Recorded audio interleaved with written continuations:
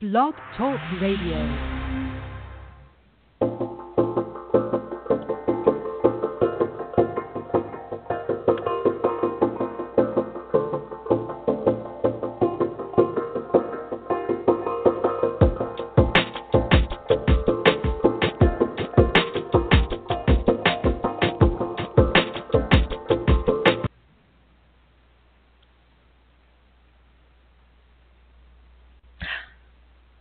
Good morning, everyone. This is Beth Bond with Southeast Green. Welcome to the Southeast Green Speaking of Green podcast. It's been a while since I've been on, but I'm very excited, as I always am with my guests, to introduce you to someone who's running for the Georgia Public Service Commission. I have invited multiple candidates to be on, but so far Dawn is the only one that has taken us up on the offer, so I really appreciate her willingness to come online and speak with us. Let me give you a little background information about her. Dawn lives in Henry County with her husband, Chris. Dawn is an Army brat whose father, Jim, retired from the Army, and mother, Maggie, served as a reservist. Dawn and Chris are members of Christ the King Catholic Church and support charitable organizations such as the Atlanta Humane Society, Goodwill North Georgia, and the Georgia State University Foundation. Dawn mentors young professional men and women entering the public sector, as well as through her sorority, Phi Beta International Sorority, Inc. Dawn has served as a congressional aide to Senator Sam Nunn in the state office handling Veterans Affairs, natural resources, small business concerns, and local governmental issues. Dawn received a master's degree in public administration from Georgia State University while working full-time for the American Heart Association and in the Georgia Department of Community Affairs as a local government consultant. Welcome, Dawn. Thank you, Beth. I'm so glad to be here today. Well, and we are thrilled that you accepted our invitation. As you know, for our readers and listeners on Southeast Green, the Public Service Commission races are probably the most important races in our minds. So we really appreciate you taking time out of your very busy schedule as a candidate to be with us. Why don't you let the listeners know, why you decided to run and what the background is and the impetus to run is all about. Absolutely, Beth. Thank you very much. And there is never an opportunity that I don't want to talk with folks or meet people.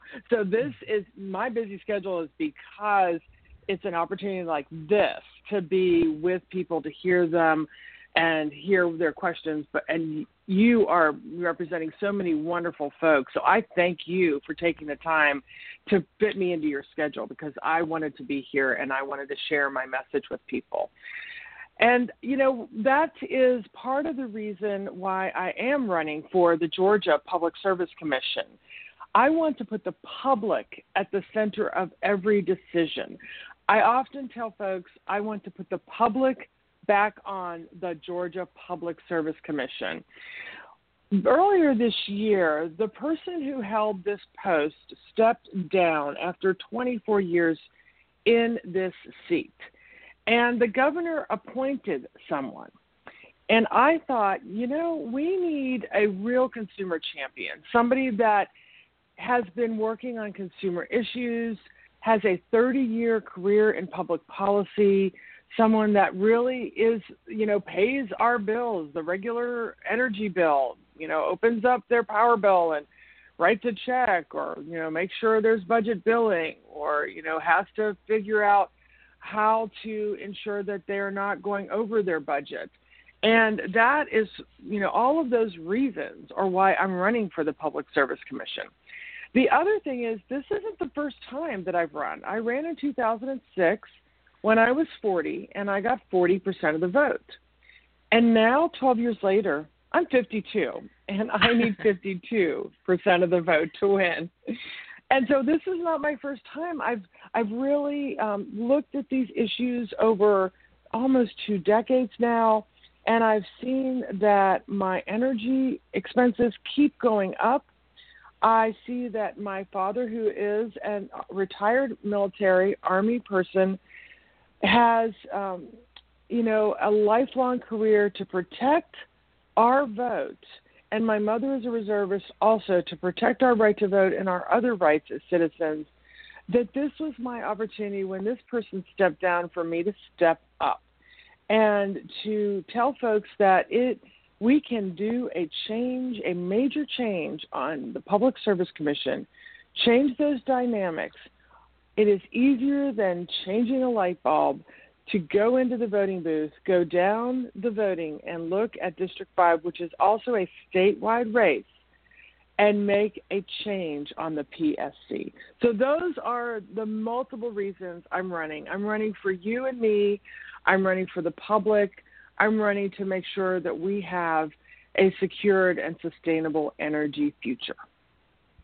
Well, and I really, really appreciate that, because my audience is very educated on the Public Service Commission, so we won't spend a lot of time going over sort of the basics with the Public Service Commission. I like a deep dive, and I know you do too, so we're going to dive a little deeper. But I just want to say that,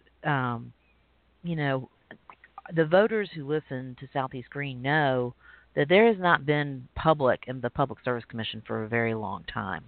And so we just appreciate you. I love that idea of it's time to step up, right?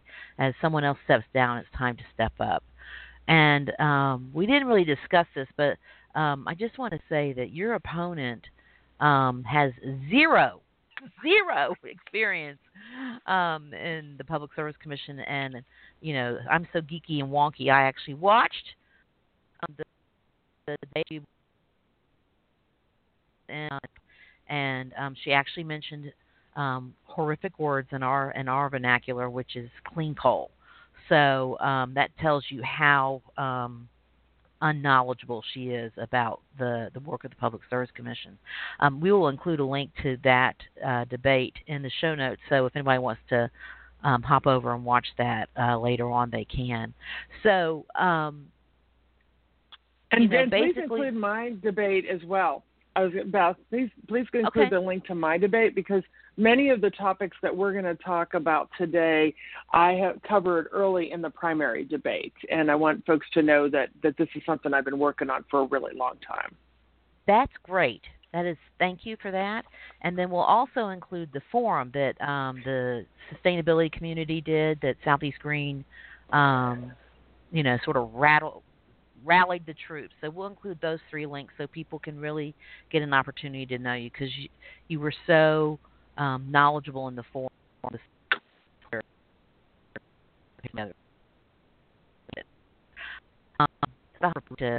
To get their information about candidates and the issues. But we'll start off in regards to an issue with a new one that came up recently. I should never be surprised what comes out of the CEO of Southern Company, because I will provide one more link where he talks about how capitalistic he is, but why Georgia Power should remain regulated. That's a video from a while back, but it was astounding that he said it. So let's talk about. I'm going to let you share what happened. Absolutely. It is an incredible idea that while the chairman of Southern Company was at a Department of Homeland Security National Cybersecurity Summit, and I was with a bunch of workers who are amazing people who are actually working on Plant Vogtle, because, again, I believe when you're running for office, you have to talk with everyone, learn from everyone. And while I was down in Savannah, he said that when we are considering cyber hijacking of our energy grid and our access to our entire computer network, they got it handled. And for those areas that they need to be a little worried about, they'll have a MacGyver plan. And I want to stop and pause there for a second. They have a MacGyver plan. Now, I love a good MacGyver plan. I'm always jerry-rigging something to fix something in my house or in my car. But let me tell you what, a paper clip a gum wrapper foil, and a button are not going to protect a nuclear plant and our energy grid. And when I entered this race, the first thing I started talking about was cyber hijacking of our energy grid. Because I'm an Army brat, I have an international political science degree and a minor in military affairs. I know there's a real threat to someone hijacking and taking down our energy grid. And so I immediately put out a press release and said, as a commissioner, I'm going to demand that we have a solid plan in place and proof that Georgia's utility production and delivery system is safe. And again, while I love a good MacGyver plan, we have to look to the future rather than relying on old school skills to save us. There are a lot of new school ways, the ways that we can protect our power system, and that requires new ways of thinking about how we use our energy, including looking at distributed generation as another answer to a digital apocalypse. It was absolutely incredible when I was going from Columbus to Macon yesterday. I came across the Butler solar utility array. It is over 1,000 acres, 100 megawatts to serve 25,000 homes in the middle of Georgia with a tracking array system. I was blown away. I literally got out of my car and just took videos and stood there in awe of this incredible solar array in an area that is now fueling, energizing 25,000 homes. That's distributed generation. That's one of the answers to ensure we don't have a digital apocalypse. And so by creating those smaller pockets of energy, we can help the end user. We can limit our impact of a large-scale system outage. And distributed generation is also cost-effective and has big thing here, lower environmental impact. I have to tell people that policy matters, and public policy matters to everyone, and that's why I'm running for the Public Service Commission, again, because I have a 30-year career in public policy, regulations, managing and analyzing billion-dollar budgets. And when someone says, oh, we're going to MacGyver a plan, that may be fine for fixing a car on the side of the road or making sure your washing machine works, but that is not what we need to ensure and protect our energy grid. Well, and everyone has an emotional link to MacGyver, even if they've never watched the show, right? It's become part of our lexicon, part of our language. Everyone knows what a MacGyver means. But the other thing that a MacGyver means is that you're under high stress. And I don't want our electric grid to be managed or the cybersecurity thing to be managed when we're all under high stress.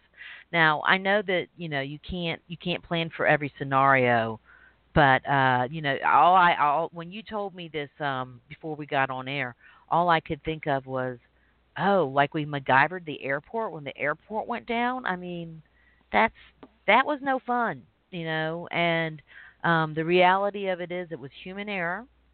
And basically, there was things that could have been better done, and simple, stupid things that don't even cost money. Like, well, some they cost a little money, but in the scheme of things, when you weigh the national embarrassment versus the cost, it really seems insignificant. With they just needed to do some updating on signage and things like that. So, and I think this is one of the things where. Beth. Right, I was going to say that is true, and we also.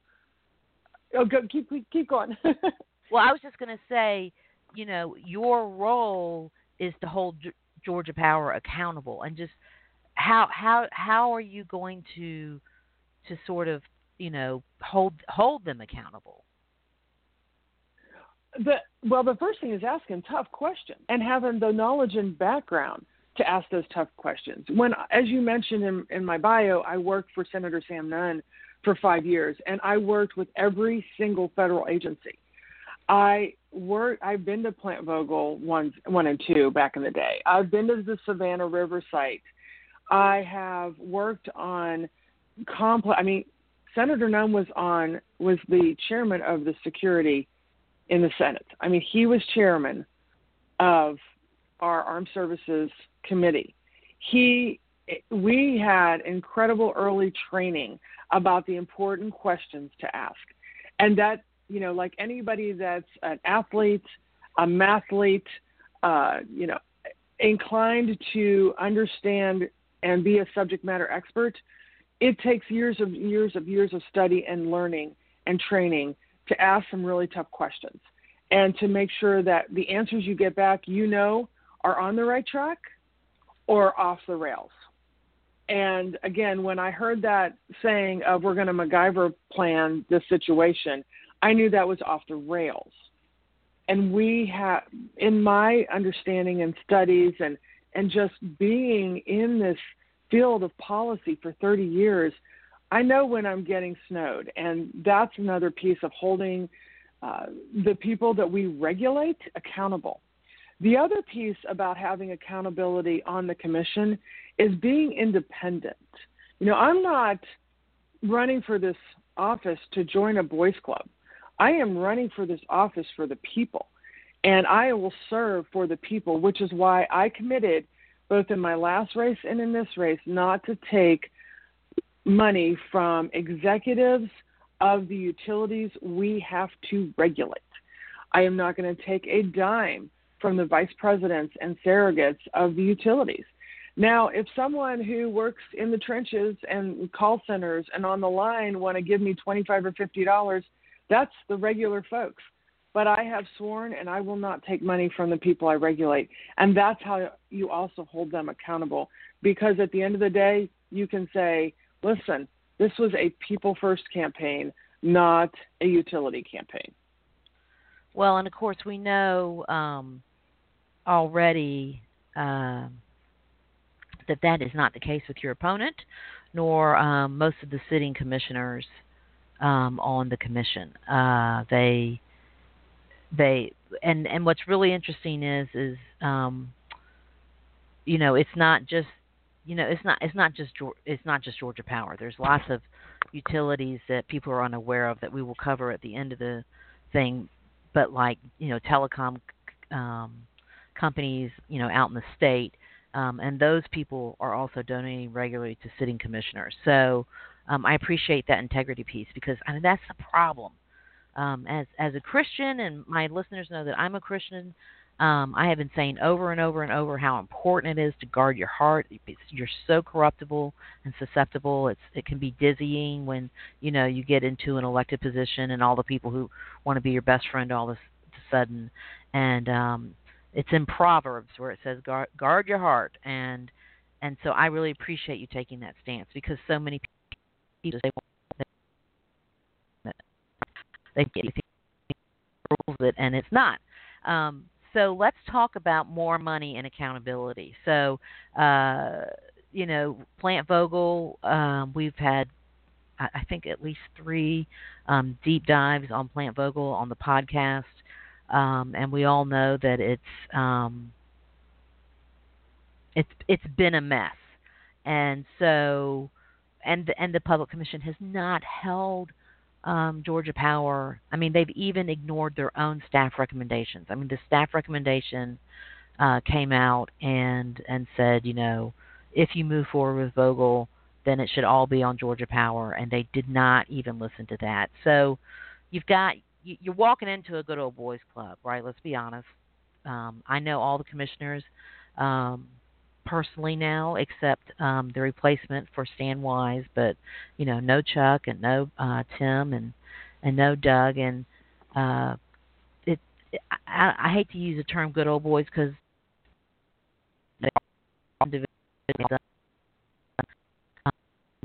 as you walking on as potentially the only female, or maybe Chuck will lose his seat and there'll be 2 females. How are you going to hold Georgia Power accountable with all the stuff that's gone under the water? Beth, you're right about that. We use good old boys as a euphemism for things that have been entrenched and that they're hard to break into. And but we have amazing men out there building Plant Vogel that rely on it for their livelihoods and their families. So I don't want to diminish or make it sound like it is all the fault of men, because we have good men who can do good things, and good women also who are engineers and who are tradespeople. And we need to make sure that we hold them up, even though we use all these, descriptions that, put people in a box in a category. So I want to shout out to the hard workers out there in every field that really go to work every morning with their bodies and their minds, and make sure that they are recognized as really the people that are the backbone of any project that's out there, building or running any of our energy assets. So kudos to them. And that's actually part of the equation of how you break in and you make change. Is I have been with the workers of Plant Vogel and listened to them. And I was there actually the week before this current story broke about the stoppage and the delays. And the workers were telling me that a lot of this is occurring because they don't have their supplies. The engineering plans are incorrect. They are not being valued for the skills that they bring to the table. And that's a problem. When we sit up in Atlanta and not get out into the real part of Georgia, and I live in Henry County, so I'm a little removed from the middle of Atlanta, but when we don't get out there and talk with folks, we miss a big part of this picture. And even they agree that you have to have good project management, you have to be accessible to the people that are doing the job, and that you have to hold that management accountable. And even many of them say, listen, we want to get this job done, but we want it done on budget and on time. And that is what we have to do. We have to get out there and find out with their work, getting them, the workers, to sit down at the table and say, this is how it could be done better and on budget, on time. Because we have already invested our hard dollars, ours, you and me and my parents and our friends and our family. We have all put money into Plant Vogel.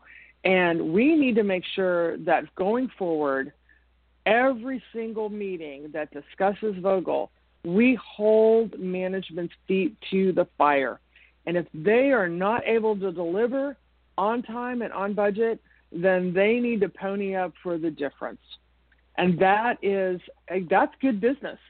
Otherwise, what we have right now is bad business. And anybody, doesn't matter your party affiliation, should want this project to be completed on budget and on time, and really value the people that are breaking their backs, sweating in their brows, and going to work every morning and every shift, every night shift, that we respect their intelligence and their ability and get this thing done. Well, and of course, we've already missed multiple deadlines. And the irony to me is I have just received an email saying that that they're on time. Like as a press release from Georgia Power. So I will be curious to read that. But the reality of it is the trust has been broken with the public, and the trust, it sounds like, has been broken with their own contractors and employees. And so it seems like now that there's so much attention on them and in regards to this. Yes. That now they're like, where, now we're going to do it, right? But I'm like, hello, yeah. You've already missed multiple deadlines. Go on, sorry. No. You're actually very much right. Can you imagine if, again, a large engineering construction project when the connector went up in flames 2 winters ago? Can you imagine if that project had been delayed and cost more and more and more? There have got to be ways that we hold these folks accountable. And what you're identifying, that's part of the reason why I stepped up and ran. I was pretty mad at being used as a blank check for an overpriced, undelivered product. That is part of the thing that wakes me up at night and gets me going every morning. I'm hopping mad. But I also, as I said, I want to be respectful of the people on the ground that are the real ones that are carrying the burden on their backs to get the project done, and then keep getting idled and delayed. So yes, this is not an easy thing. It's not a magic wave the wand thing, but it is a passionate thing. And working together with your great folks that are listening to your podcast and finding solutions of brilliant minds and holding the feet to the fire of the management, I have a little better feeling that we can get it done. And again, it takes sending a signal that, I stepped up to do this. Lindy Miller stepped up to do this, and we are both very passionate about this. And I want to give a shout out to her as well, because we can see the dynamics and the change. We have to do that, and we have to partner, and we have to let the public know that they have a choice on November 6th, that they don't have to just put the same old, because that sends a signal to everybody is that the power shift is happening, and we will be taken seriously because the public has spoken. That's great. And the other thing I just want to toss in, because it really burns me, is not only have we as individuals been paying, but the small businesses of Georgia have been paying. The school systems have been paying. The churches have been paying.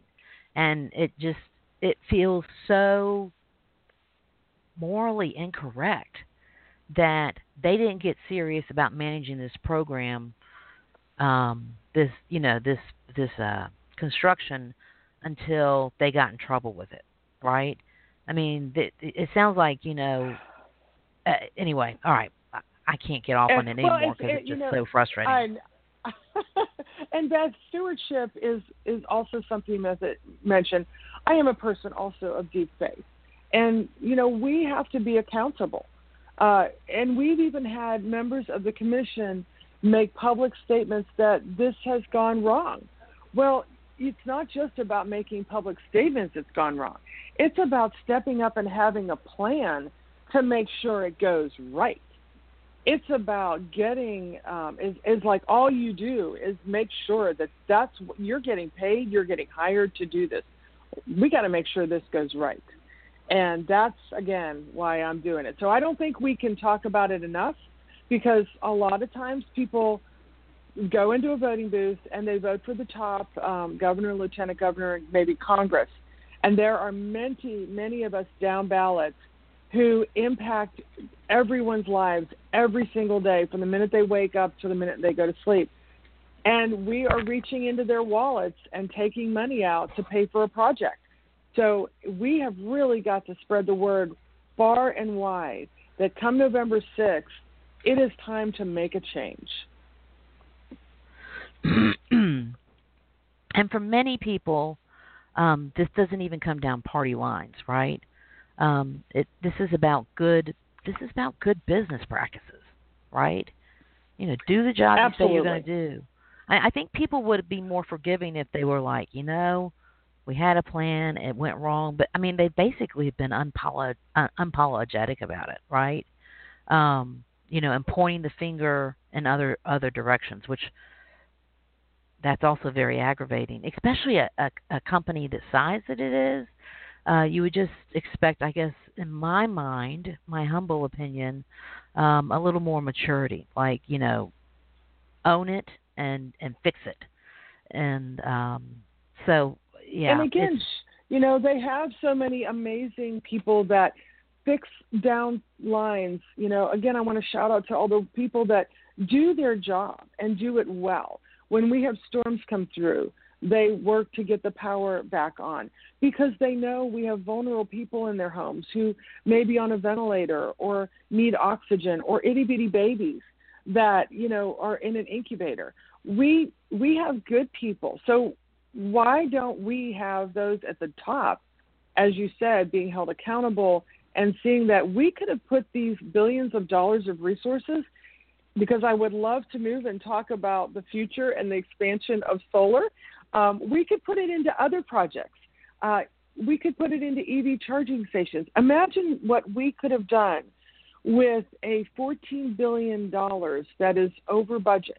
So this project right now is being estimated to be $28 billion, and every one of your listeners knows that. It started at $14 billion. What could we have done for an infrastructure and putting people to work if the project had been done on budget and on time? That's, I think, what makes my gut hurt, is where could we have invested $14 billion? And as we were mentioning at the beginning of the program, the solar arrays that are out there fueling homes and barely emitting any carbon. I mean, there's no carbon footprint there, and the sustainability. So let's move and let's talk about opportunities. Okay. Well, first of all, you're singing my song. I am solar geek and self-admitted, and we'll start with the first opportunity, which is Georgia Power was offered to have a residential program. They had 10,000 inquiries into the program, and I think they sold under 10 systems. And they used those numbers to say, see, nobody wants to do residential solar in Georgia. Then on-ramp the solarized programs, which we are now, I think we're at 5 now, maybe 6, rapidly moving into 7 or 8 programs where we've had over 250 installations in Georgia Power territory. That's the other thing that's critical. In Georgia Power territory, so it proves that there's plenty of appetite for solar residential. And, that's one of the things that the commission sort of can say, hey, guys, so what would your strategy be to convince Georgia Power that, residential solar is not only good for consumers, but also good for Georgia Power? One of the things about the public-private partnerships, which you're talking about, Solarized Atlanta, it gets citizens moving. And more public-private partnerships are what we absolutely do need to make things happen. So what I was looking at in doing my research is, I spent my high school years in Germany. I lived in Heidelberg as an Army brat in the early 80s. And we were fortunate that we not only were on post, but we were also off post. And I lived in the last 3 years while my parents were there. We lived in a town that was 700 years old. The home that we lived in was probably about 40, 50 years old, possibly. And, that was the efficiencies that German homes are built on is pretty awesome. But then decades later now, you look back and you Google Earth and you look down at the house that I lived in, and on top of the roof are solar panels. And so are the neighbors, and so are the people across the street. Last May, Germany had 82% of its energy resources coming from renewables. And Germany is at a higher latitude, almost up there on the same latitude as Canada, than we are. So we have the sun. We now have the battery technology. We now have the infrastructure of solar companies. We now have workers trained and ready to install. And so with all that being said, investment in solar takes us next year in 2019, creating an integrated resource plan, which is basically the strategic plan of the state's energy policy, to create the opportunity to expand solar. My goal, right now we have about 1 gigawatt. My goal is to have 1 gigawatt a year for the next 6 years I will be in office, so that we have 7 gigawatts of solar by the time we're done.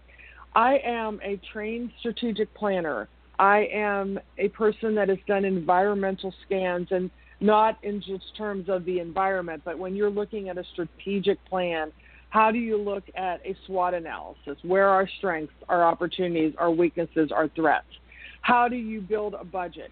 And I believe working with everybody in the state, going out and taking public comment and looking at capacity and finding out where we have that environmental scan and taking all of that together and creating a truly amazing integrated resource plan, we move the utilities into a place where we have a sustainable energy future.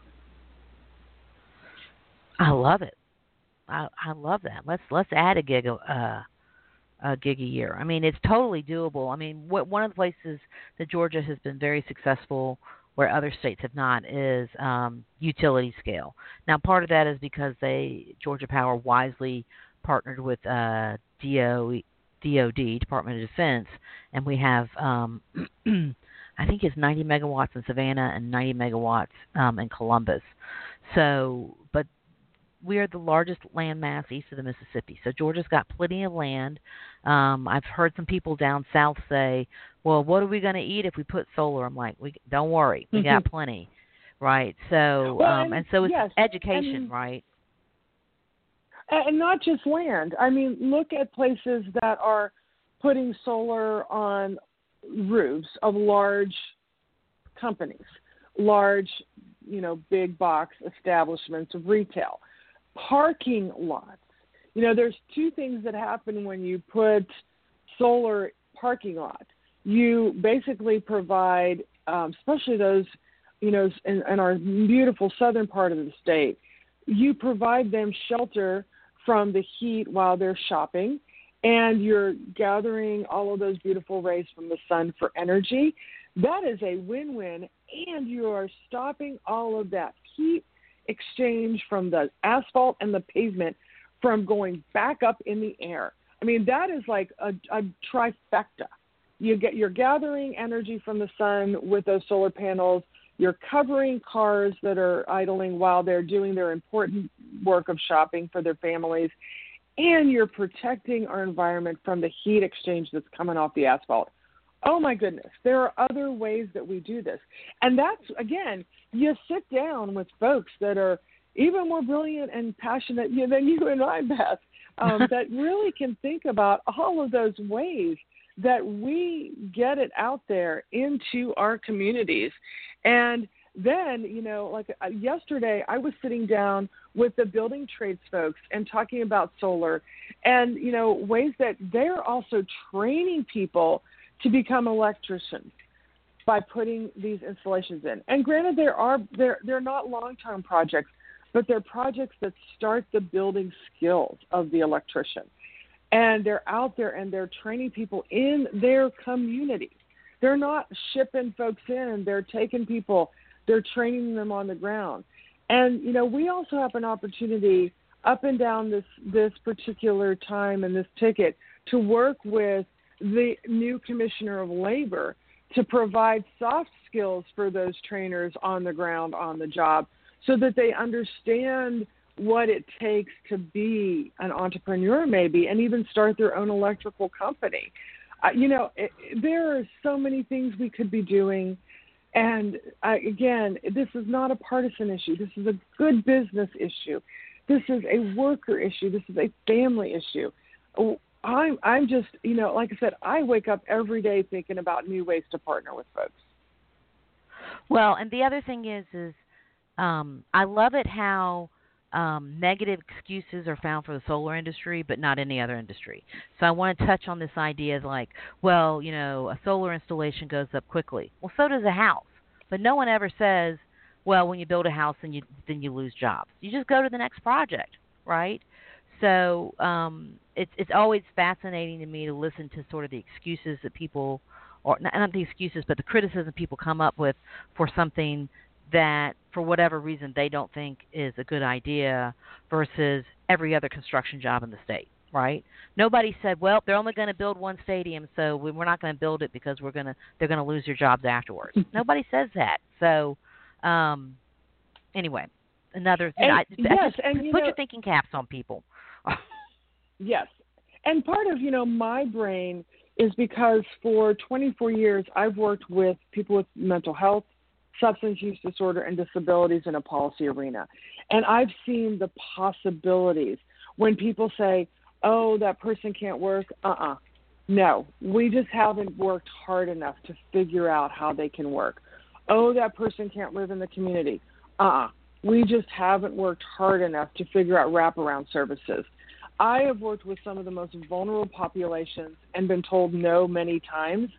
People always say, well, how are you going to go up against this or that? And I'm like, listen, I've been there. My metal's been tested over and over again, and I have seen beautiful plans come together and seen people that have gone from tax users to taxpayers and are still in a little bit of a vulnerable health state, and they love going to work as much as they can. So I don't take no for an answer. That must be something. So we should confess that we found out we're sorority sisters completely, just randomly, and that must be something that's about us being in our sorority, right? We do not like the answer no. And I think I just think people want to say, oh, well, it's easier, so no, or it's more convenient, so no, or it disrupts with my 1980s dinosaur vision of energy future, so no. I just work a little harder, people. I mean, we talk about how we love that, but we know from the last 10 years that solutions can be found. So I like it that you're just not going to just let people say, oh, we can't do that, and not explore why or how. And especially, I mean, we all love our veterans, right? We all, especially these guys who are coming off the line now, who've been, in the Middle East for years. They need good jobs that use their problem-solving skills. Good,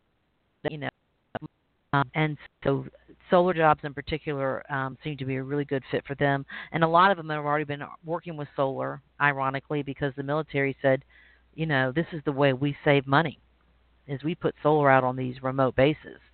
So, which I've also done a couple interviews on the podcast. So anyway, well, this is really good. So anything else you want to say about solar until we move into the next little bit? Actually, I want to give a shout out to a program of the union workers in Augusta, because they have a program called Helmets to Hard Hats. And two of the folks that I met with recently went through that program. They were military, had wonderful honorable discharges, served their country. And what the union is doing is working with DOD. They're going onto bases way before the discharge papers are in one's hand, and they are helping them in a training program and a trade. And they are doing a skills assessment. I was like, oh my gosh, this is so amazing, because the military has my heart. I mean, I was born at Bethesda Naval Hospital, graduated from Heidelberg High School next to USERA, and so I want to know where our veterans can be served best. And so Helmets to Hard Hats, and then part of that whole thing is they have a solar training program, and they're teaching through Helmets to Hard Hats. Part of that is Solarize, and wow. So again, they're doing that. I didn't know about that program. I went and sat down with them and learned all about it. It means that we are out there, and we're seeing that this new technology, as well as getting them trained in, because they're now understanding electrical and construction and carpentry and all of those amazing things, like you said, building homes, building stadiums. If we haven't even touched on energy efficiency, they could be creating opportunities to become energy efficiency experts and retrofitting homes so that the cheapest form of energy is no use at all. And energy efficiency jobs can be also gained with our Helmets to Hard Hats. So there's all those things. Right. Well, and really quickly, I want to be clear. I think sometimes people are like, oh, you're bashing the utilities. And I just want to be very clear. I am a Southern woman of a particular age. I am grateful for the lifestyle that we are enabled here in the South, and actually all over the world where the electricity is available.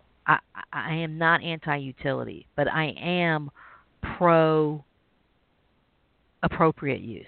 right? And I think that most people would agree that waste is not a good thing. And when people realize how much waste is going on in the utility industry, because that's the way we've always done it, then they'll understand my passion to say, like, we need you guys and we need you bad, in particular managing the grid, although that's another place that we could get sort of sidetracked.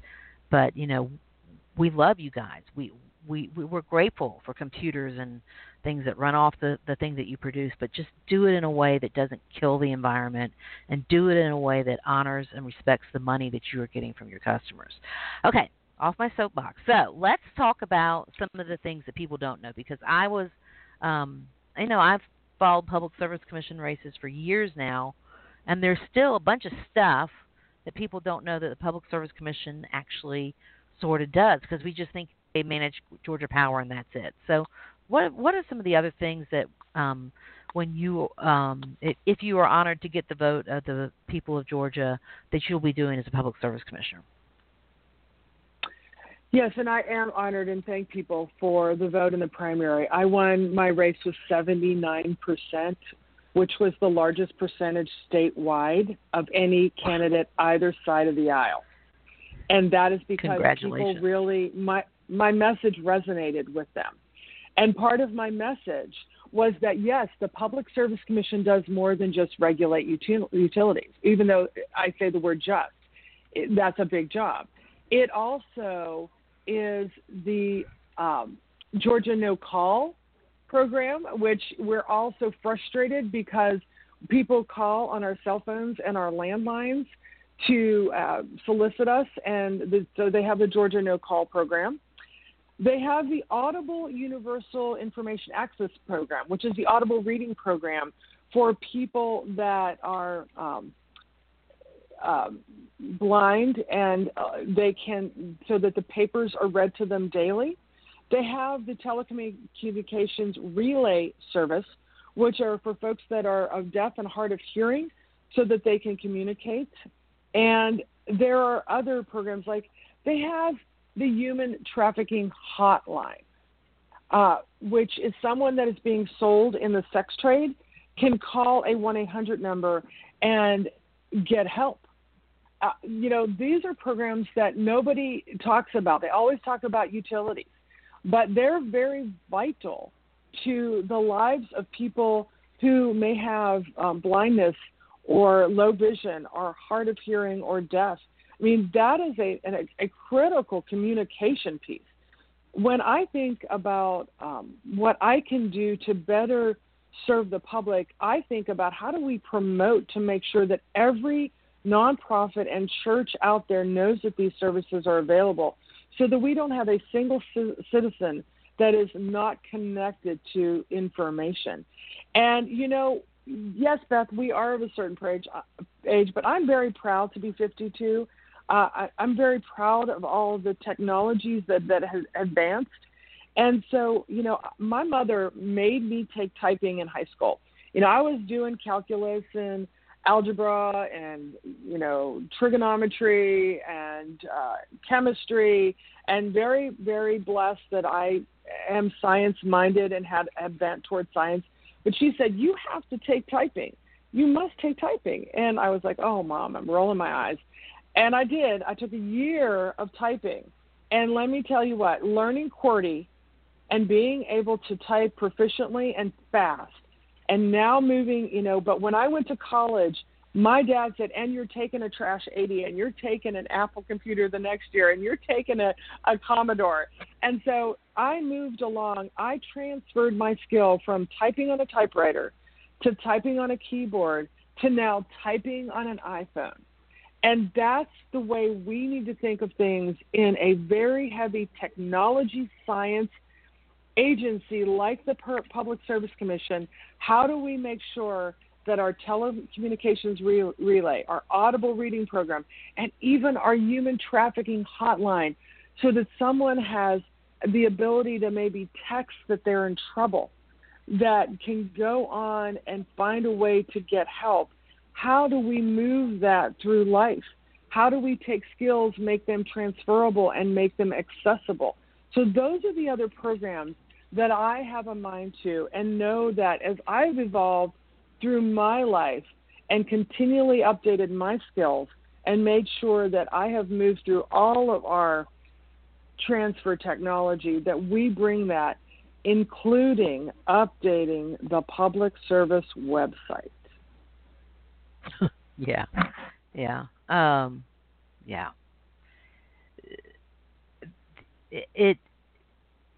It reflects, I think, the stodginess that people think the Public Service Commission is.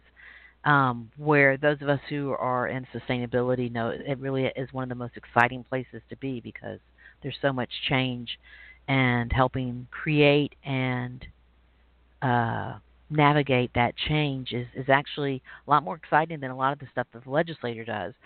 And I want to touch on that hotline for human trafficking. I know Commissioner Eccles has a deep heart for that subject. But I'm like, I didn't even know. I know he has a deep heart for the subject, and he may have told me, and it didn't stick. But, that's like something that, like, everybody should know in the state of Georgia. Everybody should know that. And that's why with my campaign, if you follow me on Facebook, Dawn Randolph for Georgia Public Service Commission, or at Randolph for Georgia, you can go to my website, randolphforgeorgia.com, all spelled out, RANDOLPHFORGEORGIA.com, and you can click on my Facebook, follow me on Twitter. We do Tuesday tips and Factual Fridays, and we provide information about all of these programs that other people do not talk about. And we provide tips. For example, if you have your ceiling fan on, you can turn your thermostat up 3 to 4 degrees and save money because you've got air circulating in that room. Tips like changing out your filter in your HVAC system, because that also helps with airflow and cuts down on the cost and the burden on your unit. We talk about the LI Heat program, which is the low-income heating and energy assistance program that the federal government, it will be opening up for applications in November. We talk about the human trafficking hotline. We talk about the audible reading program. And with this campaign is not just about running for office. It's about educating, activating, and motivating people to make sure that because they're paying their taxes to support the agency, and because they're paying their energy bills, they get all that information. And so Randolph for Georgia, all spelled out, .com, you can go and link on my Twitter and my Facebook, and you can get those Tuesday tips and the Fact Fridays to make sure that you're in the know and you're doing everything you can to lower your energy bills, because that's what it's about, helping every citizen make sure that they're paying the right amount, and that when we work on setting the rates in 2019 and creating the new integrated resource plan, we have everybody at the table, we have current technology, current information for a sustainable energy Georgia. Wow. That is a perfect way to wrap up this conversation. And we are at the end of our time, so I don't want us to, go over. They'll just disconnect us. So thank you so much. Thank you so much for your vision, your passion, your willingness to get out there and serve. It's not easy. I mean, hey, Macon to Columbus, that may sound like fun, but you're going to do it for every single day until the November election. That might not be quite so fun, So it just takes an extreme amount of dedication, and I just really, really appreciate you doing it, because there's a reason a lot of people don't do it, because it's not easy. And in the end, there'll be many benefits, but the big benefit, there's no guarantee, right, that you'll win. Well, Beth, working together, let's put the public back on the Public Service Commission. We have 2 opportunities to hire consumer champions and energy advocates. And they are statewide races, and we are accessible. I am Dawn Randolph, and I'm running to put the public back on the Public Service Commission. Great. Thank you so much, Dawn. We will look forward to following you as you move through the campaign season, and the best of luck. Thank you, Beth, and thank you, everyone, for listening. And again, RandolphForGeorgia.com.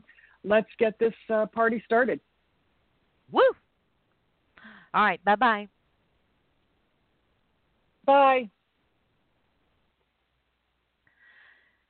You know, we have great public service commissioners in regards to the work that they do. They're not perfect. Don't get me wrong; they're not perfect, but they are great people. But it's so refreshing to have someone who's so passionate and so knowledgeable, and is willing to get out there and go across the state. Because let's face it, a lot of our commissioners, Commissioner Eccles, hardest working commissioner in Georgia, and I have been with him multiple places.